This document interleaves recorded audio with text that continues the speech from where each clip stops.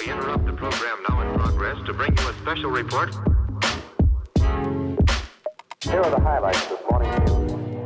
From the WPGU News Desk, here's today's headlines on WPGU 1071, Champaign's Alternative. From WPGU News, I'm Emily Huffman. It's Thursday, December 28th, 2023. The Eastern Illinois Food Bank is returning its Foodmobile back to Champaign County for the start of 2024. The Foodmobile will be traveling around the southern end of the county on January 2nd, with specific locations displayed on its website. The northern end will receive assistance on January 12th.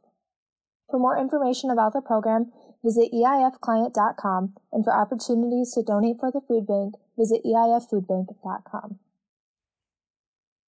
New traffic laws will go into effect come New Year's Day in Illinois.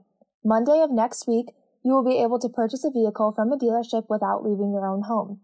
By purchasing through your phone and submitting an online signature, your new car will be delivered right to your driveway. Another law being enacted on the 1st is that police are no longer able to pull you over for having illegal obstructions hanging from your rearview mirror. This is to hopefully reduce racially motivated traffic stops and to make policing more efficient, according to state officials. Illinois law will also attempt to reduce carjacking. It will require manufacturers to set up a stolen car hotline that will be open 24 hours a day, 7 days a week. Champaign pharmacists are reporting a growing scarcity of prescription drugs. The most notable medications and the highest in demand are Adderall and Ozempic. Adderall is used to treat ADHD or attention deficit disorder, while Ozempic is used for diabetes. Pharmacists are increasingly worried as the demand for these medications is still high, but it has become more difficult to acquire the raw materials for them.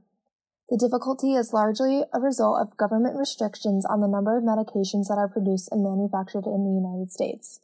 The growing demand for Adderall for adults has also contributed to the scarcity. Officials say that while there is a scarcity for prescriptions, it is relatively common and are often short-term.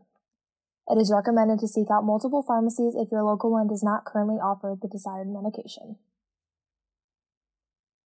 2 new Illinois laws that could hold internet users civilly liable for the practice of doxing and deepfakes will go into effect on January 1st. These laws will enable victims to bring a lawsuit against their perpetrators. However, some civil liberty advocates and media groups oppose the bill because of its broad language. The Civil Liability for Doxing Act places emphasis on the intent of the reveal of private information, which is not always clear, and also uses the term personal identifiable information, which could be as simple as someone's name. The second law, the Civil Remedies for Non-Consensual Dissemination of Private Sexual Images Act, holds perpetrators civilly liable for disseminating intentionally altered sexual images. Ultimately, the court will make final decisions interpreting how a victim is affected.